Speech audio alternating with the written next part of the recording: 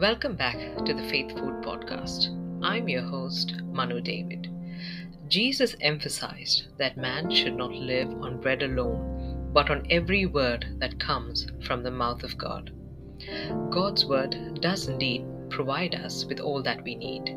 The word of God is food for our souls. Come join me as I share with you biblical truths and treasures as we study the word of God together.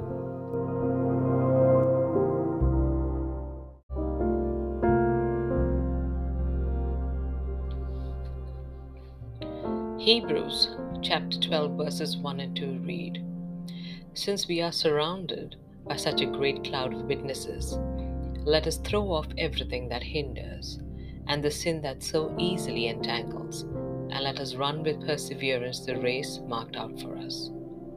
This passage draws upon the imagery of the foot races of ancient Israel and Greece. It is written to encourage and challenge believers to persevere in their faith, especially in the midst of trials. The goal is to persevere more so than winning. Often, when we experience trials, questions can arise within our hearts. And more often than not, the question why can pour out from us. Why me? Why this? Or why now, Lord? In today's episode, we look into Jeremiah chapter 12, a time in Jeremiah's life where he struggles with some questions himself and he pours out those why questions to God. And we also see God's response to him. We are reminded from this story that the race set before us is not something we select, but is established by God. We run this race for Him. We stay the course in His strength despite the trials and the challenges we can face, staying focused and rooted in Him, looking away from anything that can distract or discourage, because He desires for us to persevere and commit ourselves to His path, His plan, and His purposes.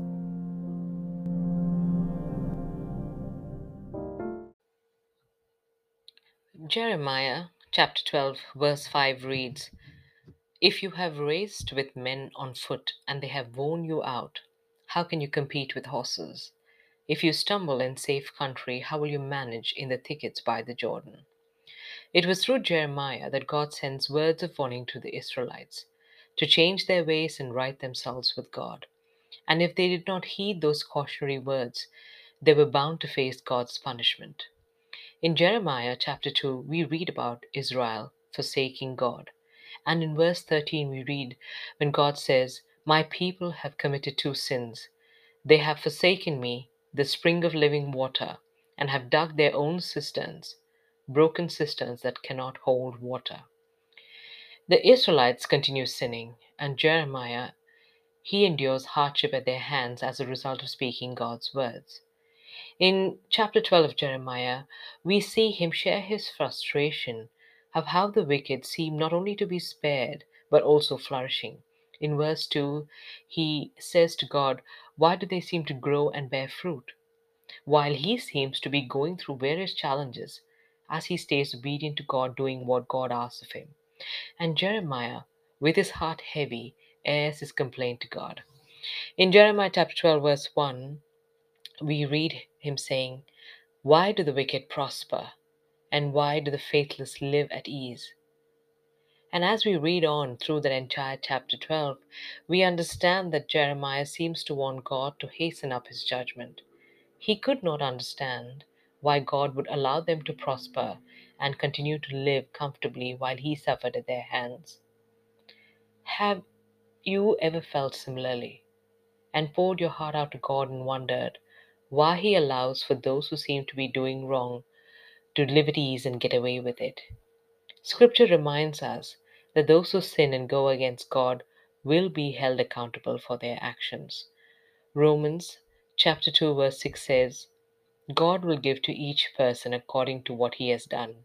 And in verse 8 of that same chapter in Romans 2 it says, For those who are self-seeking and who reject the truth and follow evil, there will be wrath and anger. God's justice, love, and mercy are all perfectly balanced. His justice is imminent, but His love and mercy and the desire for people to turn to Him is also prominent, And only God can perfectly execute all these in His timing and in His wisdom. God's delay in judgment was frustrating for Jeremiah, as you and I can probably understand. But that delay was a glimpse into the heart of a merciful God, when He gives time and opportunity for people to repent and turn to Him.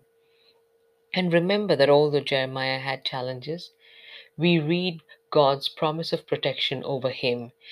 We see that in Jeremiah chapter 1, verse 18, when God calls Jeremiah to be his prophet, he says, "Today I have made you a fortified city, an iron pillar and a bronze wall against the kings of Judah, the officials, the priests, and the people. They will fight against you, but will not overcome, for I am with you and will rescue you." Take a moment and think about God's patience with us. If God was not patient with you and me, and was quick to mete out justice for our wrongs, where would we be? He does not give up on us, and extends that same grace to those who are yet to give their hearts to Him. We will not comprehend all aspects of why God does something or His timing. After all, the ways of God are beyond what we can fathom, but He allows us to understand more of Him and His character as we pore over and study Scripture. Now, after Jeremiah airs his complaint and pours his heart out to God, God responds to him. And how does He do that? His answer is very interesting. He says to Jeremiah, "If you have raced with men on foot and they have worn you out, how can you compete with horses? If you stumble in safe country, how will you manage in the thickets by the Jordan?" God uses these metaphors to help Jeremiah understand. And with these metaphors, God clarifies to Jeremiah that things would get tougher, and God was ensuring that Jeremiah would be made stronger through this process. We never want to go through our tough moments, but God allows those moments to build us up spiritually. But there has to be a will and desire in us to surrender to God and allow Him to shape us during those times. We know that times are going to get tougher for followers of Christ. The contention the world will have for us is not unexpected.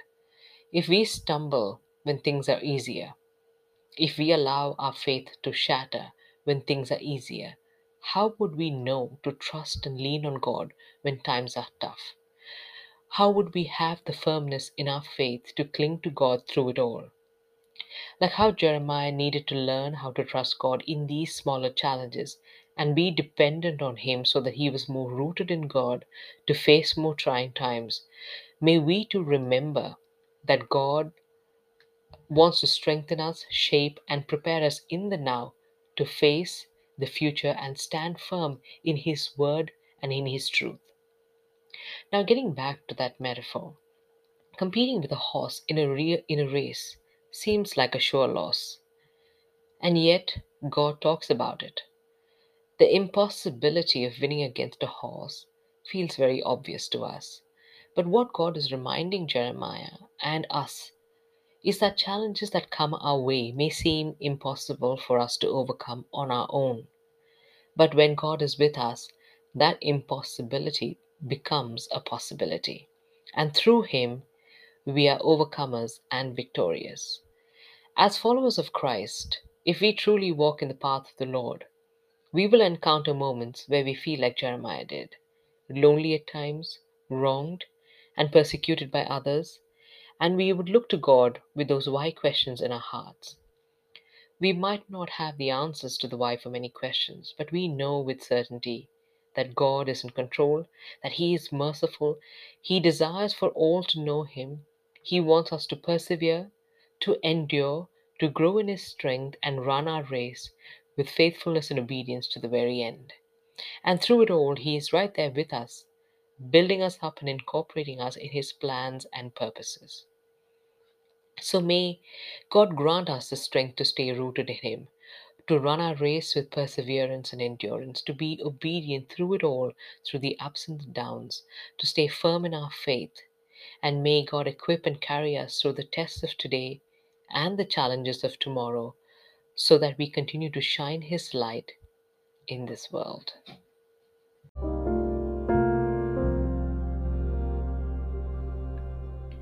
Thank you for joining me today, and I hope you enjoyed this week's episode. and have taken something away from it, not just for these few minutes, but also carry it into your daily spiritual walk. Have a blessed week ahead. Until next time, stay rooted and grounded in the Word of God.